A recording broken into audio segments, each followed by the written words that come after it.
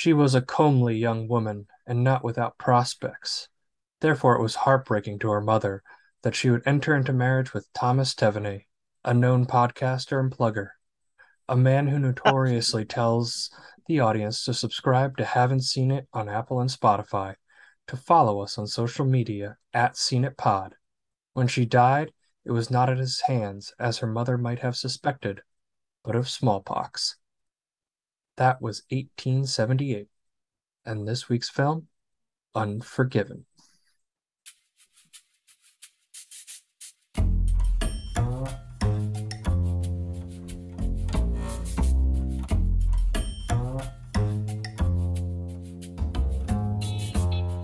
Haven't Seen It with Tim Sestito and Tommy Tevenay.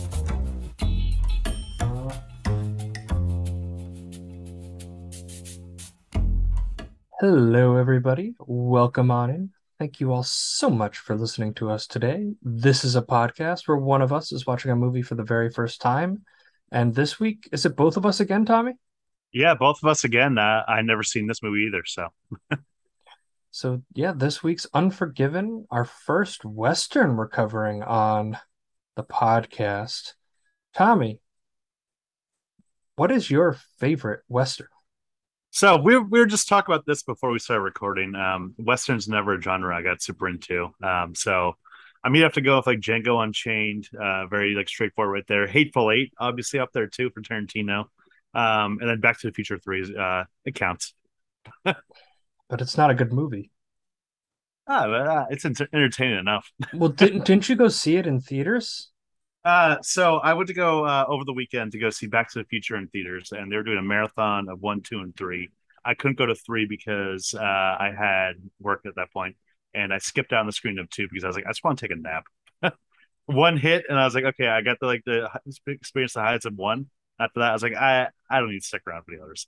See, I love two because it's just so zany and it's like a perfect time travel. Like that is a perfect time travel movie in terms Yeah, of like jumping instances. The first Back to the Future kind of just stays in 1985 then 1955. This one jumps all around the clock and kind of like deals with all the issues that you'd actually have with time yeah, travel. I yeah. I All would the have stayed for two. I would have left after three because I think it's so far and away diminishes the quality, like the quality I drop don't think drops I don't think significantly. it's like a Spider-Man 3 type scenario. It's not bad. I think it's absolutely a Spider-Man 3 scenario. Damn, that much. Well, I mean, two. Don't get me wrong. I really love two too. Also, but it was just at the point where I was like, I'm gonna fall asleep if I stick around for two. So sleep one out at this point. What time was this screening at? The screening of one was at 11 a.m. on a Saturday. And at like 2 o'clock, you were just too exhausted to watch another Well, movie? I had work and I was just like, I don't know. I kind of want to take a nap before work. Was it a good nap, or It was like 30 minutes. It was fine. did you actually nap, or was it one of those, like, when you lie in your bed nap and like you just close No, your no, eyes, no. but you never I nap? I passed out. I passed out at one point. I woke up and I was like, oh shit. So full I nap. I have watched enough movies with Tommy, and we were watching Heat one time, and we could still cover Heat because Tommy fell asleep throughout the entire thing during the infamous bank heist of Heat, where it is like assault rifles, like just drilling everywhere. This man is snoring, and I have no idea how a human being could possibly sleep during that scene. So Hey yeah, man, I yeah, get it. I hit the brakes hard right there. And you know what? Can't. Honestly, polite of you to not snore for an audience of paying moviegoers. Yeah, I was thinking of the people. So I mean, I got my pick with the DeLorean. We posted on our social media. It was fun. So Well, is what it is. I'm glad you had a good time. But now it's time for Unforgiven. Unforgiven. Critics call it a great Western, one of the year's best films. Joel Siegel, Good Morning America. Classic, majestic, passionate. Richard Corliss, Time Magazine. Stunning, powerful. David Anson, Newsweek. Clint Eastwood, Gene Hackman, Morgan Freeman, Richard Harris. Unforgiven. You just shot an unarmed man. Well, he should have harmed himself. Rated R. Now playing at a theater near you. In this week's film, Unforgiven, Clint Eastwood plays, you guessed it, a cowboy named William Money who's out searching for one last score. The film also features prostitutes, God and Lex Luthor all mixed in a town called Big Whiskey. The film ends with Clint Eastwood riding off into the sunset.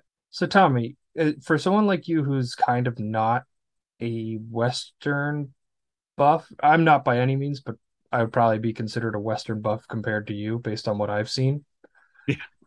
What were your, is this like your first Clint Eastwood movie? No, I've seen like the Dirty Harry, the first It, one and the last one. I meant So for your for a first. Western, yes. For my first Clint Eastwood Western, this would be my first Clint Eastwood Western. And I gotta admit, I knew that this was like, more of a serious movie because it won Best Picture and everything, but I kind of expected almost a little bit more of an action movie at points. And this was almost a deconstruction of the whole genre right here, which I wasn't really expecting at all because I went kind of blind. Yeah, I went in blind too, and then afterwards I watched because it was on HBO Max. If you're listening to this and you want to check this movie out, it's on HBO. And I there was like a thing like an homage to Clint Eastwood's career, and I mean it wasn't just like some schlubby guys talking about it. It was James Mangold, Scorsese appears for like two or three, Kevin Costner. They pulled Gene Hackman, like they pulled like a lot of people to discuss his career and how Unforgiven is essentially the pinnacle of his career in terms of what for somebody that has because he started out on Gunsmoke or one of those shows in the 60s and was basically like the third or fourth choice for The Good, the Bad, and the Ugly. And like he didn't really want to do it because he was such a traditional Western fan. Like that was what he grew up watching, like Yeah. the John Wayne Cowboys. But he ended up doing the spaghetti westerns, which was like the revitalization of that genre. Because after like the Searchers, I want to say, if westerns kind of died off a little bit in the United States, and Well, then especially, well, you're saying back in the 60s. yeah, like the late 50s, early 60s, it wasn't as prep for like that genre dominated the first half of the 20th century in terms of like films being made.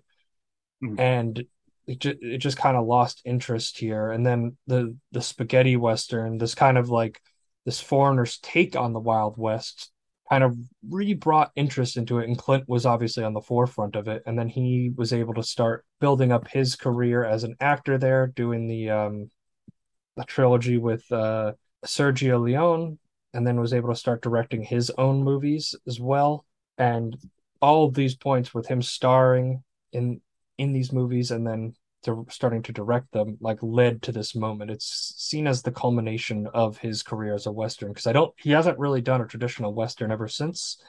Well, he said that this was going to be his last Western because he felt that any Western after this would just be kind of like a retread or just aping someone else's like work or something like that. I mean, he did a movie recently that was kind of more of like a modern day Western, so I guess it doesn't count.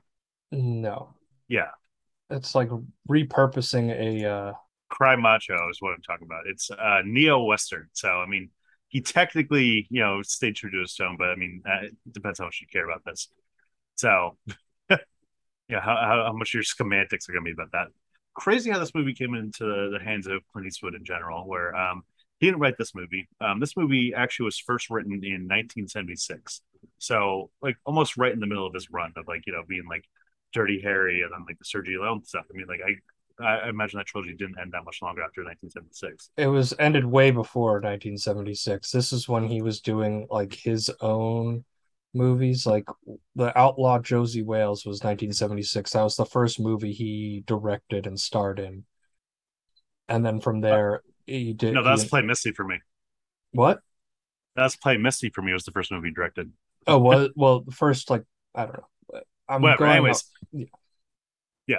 But yeah, so he was basically in the middle of his run and just finished on October. Meanwhile, this was not really thought about Clint Eastwood himself, but David Webb Peoples, he's written Blade Runner, 12 Monkeys to list some credits. And he wrote in 1976, the first titles were the William Money Killings and the Cut Whore Killings. And a lot of people turned away because of the titles, because it was just a shitty title for both of those options. Unforgiven's a much better title. For sure. The first person who caught interest of it was Francis Ford Coppola, the Godfather creator himself, and he optioned the screenplay but couldn't get it off the ground. And his option expired in 1985. Clint Eastwood then grabbed it, and Eastwood at first didn't read the script at all and thought like, "Oh, this is probably a pile of trash," because his longtime associate at the time, Sonia Chernas. She told him, "We would have been far better off not to accept a trash like this piece of inferior work. I can't think of one good thing to say about it, except maybe get rid of it fast." Immediately, Eastwood just thought, like, okay, like I trust her judgment. He just like didn't read the script for a while. He was looking out for town on a different project, and then he came across the script again. He read it, he loved it, and he liked it so much he wanted to play the lead. So he's like, "Let me push this back a little bit until I'm old enough to play the character." And then there you go. Then eventually you just say, "Okay, we're doing this." And this is shot in what, 91? Probably shot 90, 91, came out 92. I don't know the exact filming dates of the movie, but I could see why for somebody like Clint Eastwood, and not super well versed in all of the westerns that he directed and wrote and starred in. Like I could see why somebody that's very familiar with the western genre wouldn't like this script on a whim, because the crux of this movie and like the overall theme is that like the challenge of taking a life, the cost of it that weighs on you over time, right? Like I think there's a really good clip here with what's the young kid's name again? Shit.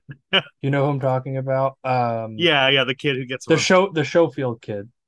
Yeah, And this is right near the end of the movie. They finally killed the second bandit here, and this is him discussing the first time he killed a man. It don't seem real. I ain't gonna never breathe again, ever. How he's dead. And the other one, too.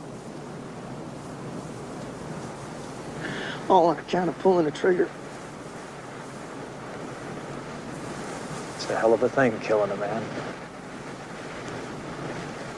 You take away all he's got, and all he's ever gonna have. Yeah. Well, I guess they had it coming.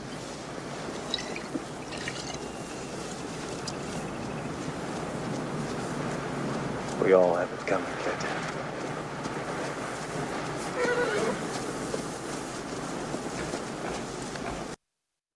So he follows that up, the Schofield kid saying like he's done. He's never killing another man.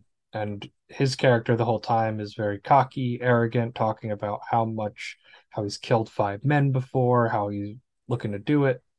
But honestly, he's scared. And there's even a moment with Ned Logan, Morgan Freeman's character, who was Clint's partner throughout through, back when he was a bandit, that when they're trying to kill the first guy and he has the rifle there and he just can't take the shot. Like he injured him, but he just can't take the shot with the rifle because it's the weight of the action and yeah. like the mental part of it that I feel like it totally escaped westerns. It totally could have gone a direction of like a typical action movie, or maybe even like a cheaper, low rent western where Clint Eastwood and Morgan Freeman are these old badasses that come to town. But we've seen that movie 100 times, and that would just be boring and just the same old thing. This time, it's just a movie that really breathes, and you feel the weight of almost every single death in this movie. Like it literally just like a character gets shot, and you're gonna hear them talk about it for a little bit. So I think I was shocked that even in that scene right there where Morgan Freeman, like after they shoot the guy, and Clint Eastwood tells the guy, "I'm not going to shoot any else other of you. Give the guy some water that I just like shot Gil." So it just shows, just like, yeah, this is fucking not fun. This is brutal. That's what I found very weird about the movie, because the whole movie is about like the weight of killing a man. And just for background, because we didn't really cover what the movie's about, there's one the movie opens with a prostitute getting her face butchered because she laughed at one of the cowboys in their dick size or something. And the prostitutes band together $1,000, and it's called The Prostitute's Gold. And the cowboys are coming into town, including English Bob. You have a lot of people chasing after this money. And the town sheriff, Little Bill, he wants nothing to do with it, and he wants to stop it immediately. And Clint, he's really washed up at this point. He met the love of his life who died of smallpox in 1878, as mentioned in the opening of this podcast. And, he's washed up. Like when he starts to go on this quest, he can barely get on the saddle of his horse, right? Like It's kind of he's stark, just showing. I mean, like it's how he's like able to show himself so like essentially pathetic. His character in the beginning, where it's just like you couldn't imagine John Wayne doing a role like this at all. John Wayne would be too boastful about it to like show himself be that vulnerable. I feel oh, for like. sure. And that's what you have to give Clint props for. But in contrast, at the end, he is the gunslinging badass that we all Yeah, expected.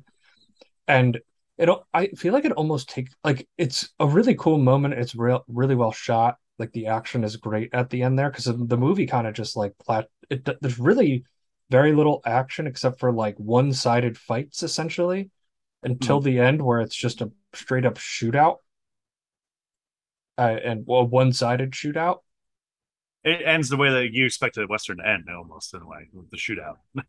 And even then, it's still different. Is it though? Because like it almost takes away from the punch. Like these are like that clip we just played and Bill Money starting to go off in the bar are like 5 minutes apart. Yeah. Like the whole thing about the weight of killing a man, and once he discovers that little Bill captured uh Ned and tortured him and killed him and had him on display at the bar outside in a coffin, he was just like no, because I guess friendship is a big deal for him. He's like, I don't have many friends, kid. And Well, it's just like but you get what I mean, where it's just like you have all these moments about like the weight of killing somebody, and then the movie ends with him just like slaughtering everybody with zero remorse. well, that is the fact that his character just essentially just reverting back into his old ways in a way. But I mean, even then, after the killing, or even when like Gene Hackman's essentially dead on the floor, they still have a moment to talk about just like the Saul Rubinek character, where it's just like he's just inquisitive. He's brought up into the myth of the Old West, where he's just like this grand old thing, and he's like, so like, how'd you know which one to kill first? The one with the best shot? And Clint Eastwood's just like, I don't know. I just shot the. I guess I was just lucky. Um, so it's just even that, just like they're still talking about it and still just like trying to feel the weight a little bit. You still feel it. And Gene Hackman, even when he gets killed in the end, he just says, "I don't deserve this." Like I was building a house, and that's his final lines right before he gets shot in the fucking face. Patrick. I actually, one of the jokes that I do love that they kind of build out throughout the script is little Bill building his house. And the first time you see it, like the barkeep comes down to tell him that he discovered that the prostitutes put a bounty out, and you just see him building it, and then you just hear, and later scene you hear some of the deputies being like, "Yeah, he's the worst carpenter you've ever met." And then the writer, Bouchamp, Saul Rubinek's character, like they're in the house when it's pouring and there's just leaking everywhere. Like it is such a shittily made house. And he's like, you should kill the contractor. And he looks at him like, what do you mean kill the contractor? Like it's very funny. Like I thought that was a nice, like well placed joke in there, which the movie does intertwine those moments of levity into it, which I think definitely helps because it has a very stern tone to it throughout. Or even when Red's like, "Do you ever go into town looking for a woman?" And he's like, "No." And he's like, "So what do you use? Your hand?" Just breaking it up right there. It is kind of funny where it's just like that. Some scenes levity of like where Clint Eastwood's telling the one girl, it's like, I'm not gonna sleep with you, but not because of your face, but because of my wife. And if there's anyone else trying to sleep with me, then I'd be like, no, too. And it's just Clint Eastwood's character is just awkward, and you can tell he just doesn't know how to interact with people. Essentially, he's just been essentially isolated with only his kids right there. Even when he's trying to give out the monologue to his kids about like how I did this thing back then, and you're gonna see this and all that, and it's almost like the rambling, that we all think of that meme now of him. Yeah, that was like the most jarring part of the movie. And like I get it, it was just to kind of like give an expose on his character and his warmth. But like you had this like very classic Western like light music behind it, and like the girl staring off, and like I'm thinking in my head, I'm like, does he end up riding off with her? Right? Like the scarred woman, he's like, well, I guess both of us are scarred too. Like he has like one scar around his eye. She's got cuts and blades like all over her face, like It's completely neutered. yeah, He's like, yeah, I guess I'm just like you too. It's like I think a cowboy with a little mark around his eyes, fine. I think a prostitute in the 1800s might be a little harder life, maybe. I probably. wasn't Yeah. I wasn't alive back then, but that would be my estimation.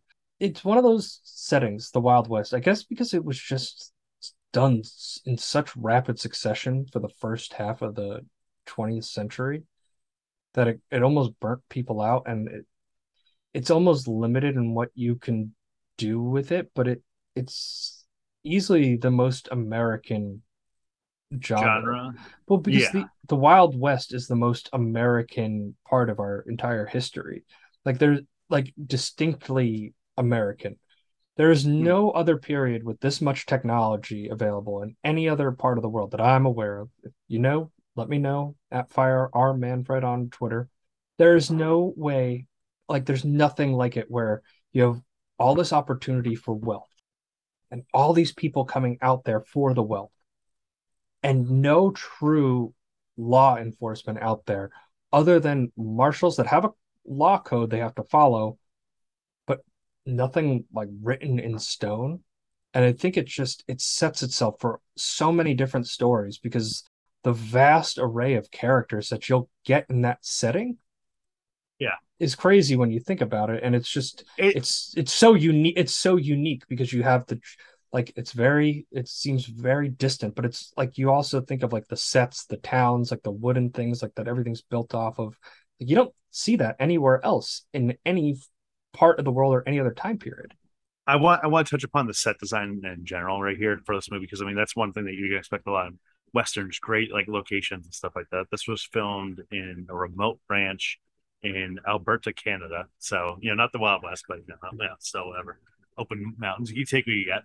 So Henry Bumstead, he was the production designer. He had to build the whole town of Big Whiskey, like the main town in the movie, from the ground up. And it wasn't just like he just did cheap little sets. Like he essentially built the whole town. All the freaking like interiors were extensive from like top to bottom, and he only had 2 months to build the whole town, and it was just an intense workaround. And he did a great job right here because it looks like really just like a perfect western setting. Yeah, the town of Little Whiskey is great. I've been watching Deadwood lately, and like in terms of like that lawlessness, it just like resonates in my mind when you have a marshal like Little Bill who is talented and he's the antagonist. And I think the other deconstruction is when you think of westerns, there's the good guy, maybe the cowboy, the bandit, and then the bad guy, right? It's either like the marshal, the cowboy, or whatever, but he's going against somebody that's easily vilified. In this movie, Little Bill is the marshal, and he has his moments. Gene Hackman is terrific in this. He won the Academy Award for Best Supporting Actor. What's crazy is that he like first turned it down because he was so concerned about the violence again. It's like another person right here where he like thought it was so excessive violence. Eastwood needed to reassure him. And Hackman was like saying at first, he's like, I swore I'd never be involved in a picture with this much violence in it. But the more I read about it, the more I came to understand it, the purpose of the film, the more I became fascinated I became. So he slowly just let himself get into it. And he put on a great, amazing performance to the point where he practically almost reprised the role like 2 years later. Quicker than Dead in a very similar setting Western movie Well, where he's the evil sheriff. no, he wasn't. No, he was Wyatt Earp in that, I believe. No. You're thinking of a different movie. And Quick and the Dead, he was the same thing where he was like the sheriff of the town, and he was just the one that like took, was very ruthless with his town and like how he took over. So Ruthless to enforce peace is essentially what his methods were, and we see that when one of the I loved Little Bill, Richard Harris. Like it was such an awesome performance. He comes in talking such a big game, the Duck of Death, right? Like he has like that's how we're introduced to the writer Beauchamp, Saul Rubinek's character, because he's following him around, writing his stories to kind of make novels or whatever for back east, where the West is just a myth to them. Yeah. And he was a total huckster, and like his big claim to fame, Little Bill was in the room for, and it didn't go the way it was, and he ends up arresting him. There's a scene where he's explaining to Beauchamp the power of a gun and how to kill somebody, and he's like, "You can take this gun, shoot me, and go." It's such a chilling performance. I love this scene so much. What if I gave it to him? Give it to him.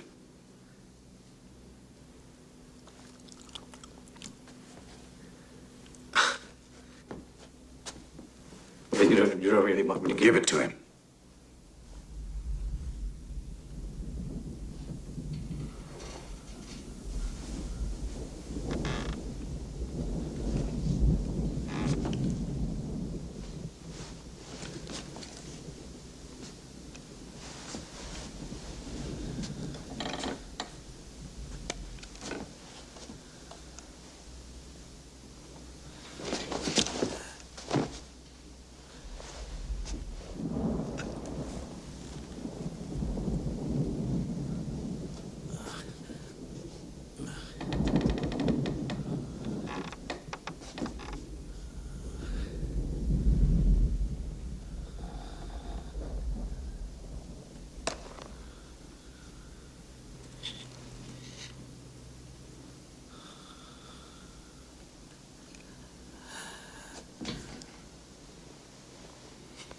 I guess you don't want it, Mr. Beauchamp.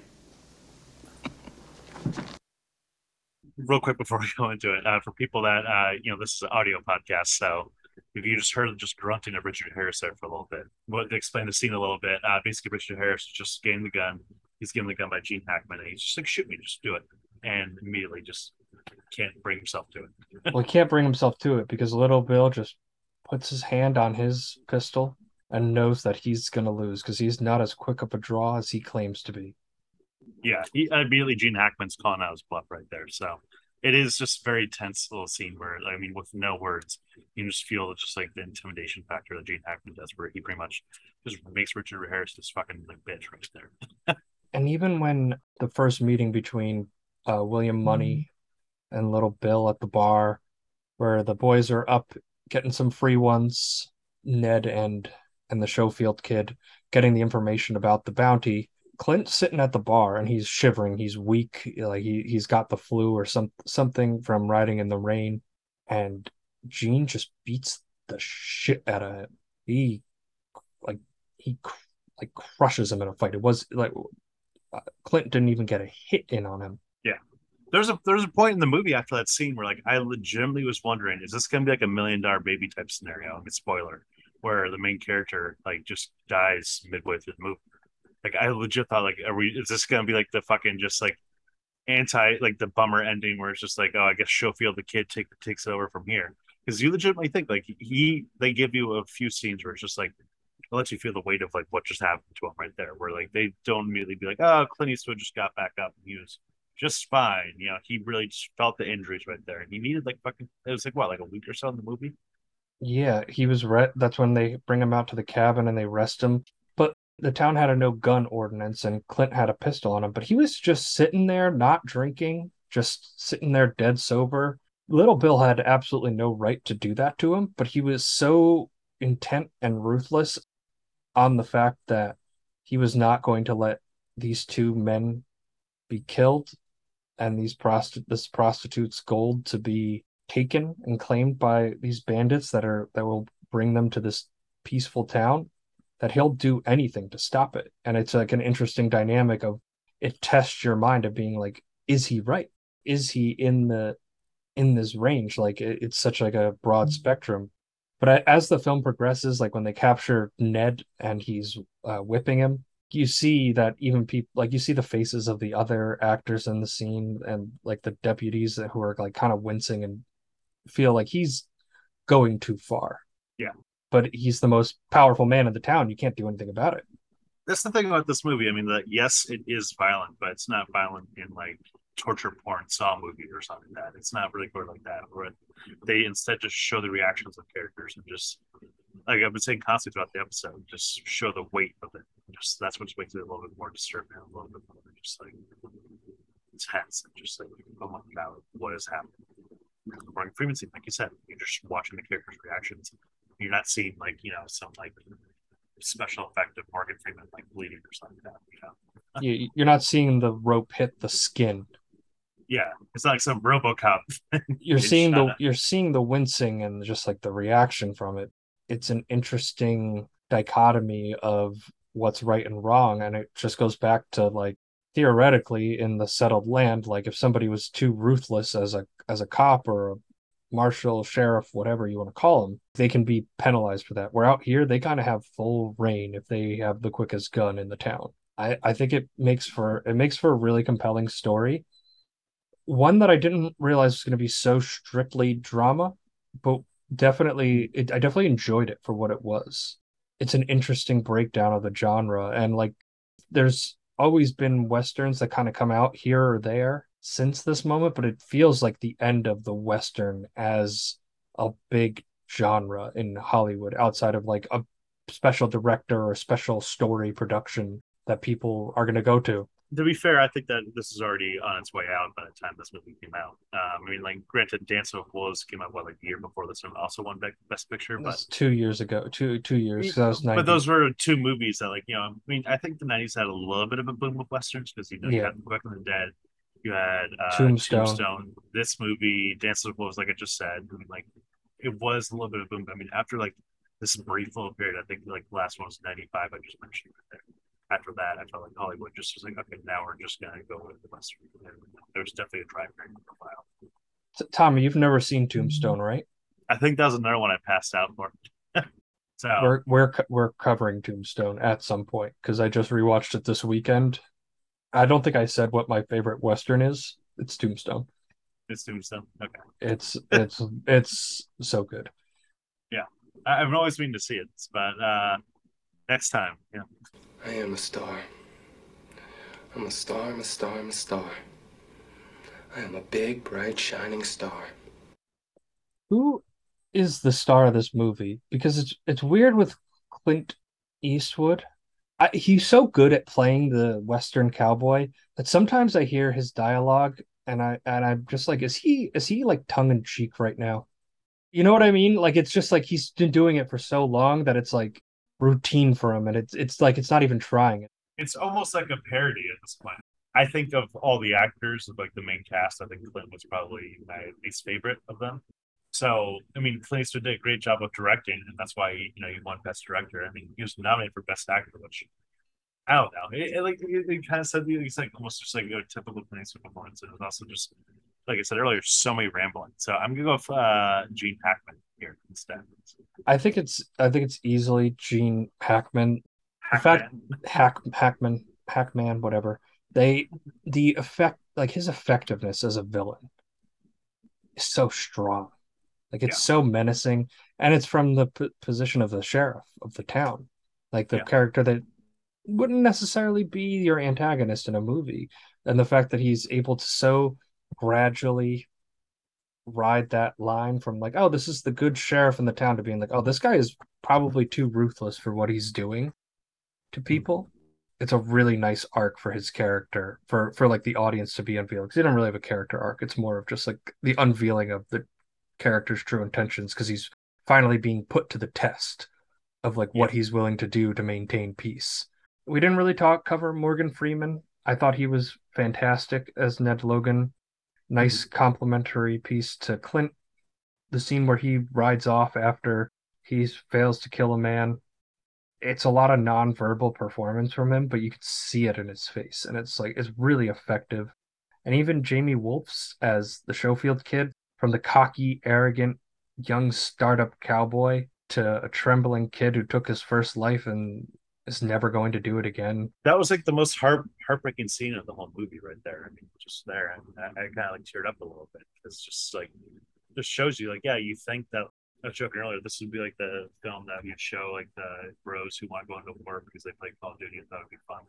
It's just like, no, like this is not what Saul Rubin's character is making up like the biography of this. It's not like this whole grand romantic tale. It's hard and it's gonna affect you. Do you think the Schofield kid played Red Dead Redemption as just like, I'm gonna be a cowboy, and then Exactly. really had to struggle with it? Yeah. And and Richard Harris was just delightful in this. He really Mhm. was. Like English Bill, it brought so much levity to it, and like the fake British accent, and like the way you're introduced to him, you're not really sure who this guy is. It was kind of a weird detour where it's just like, what? All of a sudden, like, why were we introducing this new character? Yeah, because it's like 25 minutes without like Quint. Like it's just setting Big Whiskey following English Bob, but you realize it's to showcase Little Bill, and it's to Yeah. showcase like what this guy the lengths this guy is willing to go to maintain the peace. So to close it up, though, but like you're saying, Gene Hackman, I think, wins this. He's the star of this movie. I mean, Easily. like I said earlier, He won the Oscar that year for Best Supporting Actor. yeah, and he practically replayed the role, like I said, 2 years later, and like quickly did. So clearly left his mark right here in this role. Ah, are you ready, comedy partner? Waka waka. Tommy, would this work as a Muppet adaptation? It's interesting. It's interesting because it's a genre piece.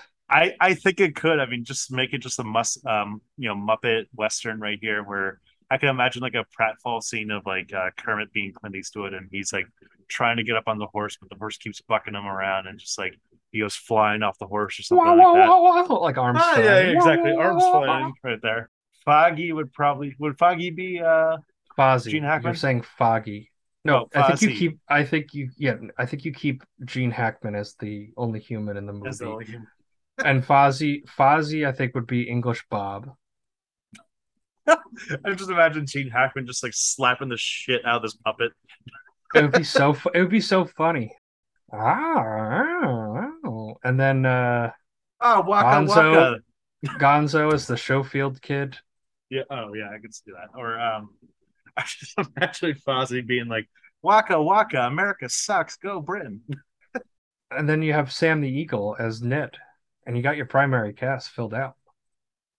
Yeah, right there. There you And go. yeah, I listen, a Muppet Western would be awesome. Yeah, it's shocking we haven't gotten. We'll get there. We're gonna get our puppets back on TV. Don't you worry. One day. So Tommy, review time. Give me your score. First time watching, even though I was saying at the beginning of the pod that I was expecting more of an action movie, I think I actually kind of enjoyed the way it went a lot more. This was a very compelling movie that just shows you the violence of everything and just like how it slows down, and it's kind of a slow burn, but a good slow burn. Or it's just compelling the ride. It just really says like, okay, what do we just do right here? And it's kind of just explains almost what just happens and how the characters are feeling in that moment after this extreme act of violence. Gene Hackman was a terrific villain right here. Even though his acting wasn't my favorite at the time, so it was still a fun little role right there. So I'm gonna give this a 4 out of 5. Really enjoyable movie. It's gonna be a fun rewatch. I feel like. I'm gonna echo your sentiments. I'm gonna give this a 4 out of 5 as well. I mean, Little Bill is one of the great Western villains I've ever personally seen. It's such an effective build up for him, and it's not like the big, it's not the heavy that's typical of a lot of Westerns. I think Clint's character follows an interesting arc of a cowboy that needs the money, who's turned away of how ruthless he was. He's completely shut it off, and him finding that switch again. Really nice moments of levity that kind of flourish throughout. You have really great direction from Clint there. You could feel his like effectiveness as a director and how well he's able. Because like I think some other director could have. This was 2 hours 10 minutes. This could have been a 2 hour 40 minute slog of a movie. Oh yeah, you can see it's dragged down a lot. You can see this being really dragged out, but it's not. It's nice, tight, quick to the point, which I really respect. So 4 out of 5, Unforgiven. Can definitely see why it won Best Picture. One Best Picture, and we forgot to mention it celebrated its 30th anniversary on August 7th, which was yesterday as of this recording. So, Hell yeah. All right, Tommy. Anything else you want to tell the audience? all right, guys, thank you for listening again. You can follow us on social media at CNETPod, and you can also we're on Facebook, not Facebook, but Twitter, Instagram, and TikTok. And you can also give us 5 stars on Apple or Spotify, wherever you get your podcasts. really helps us out. And next week we're covering Dirty Dancing. Timmy, are you at to have the time of your life? And I'd never felt this way before, man. So yeah, get ready for that next week. It'll be a good one. We want to thank you all again so much for listening. We'll see you next week.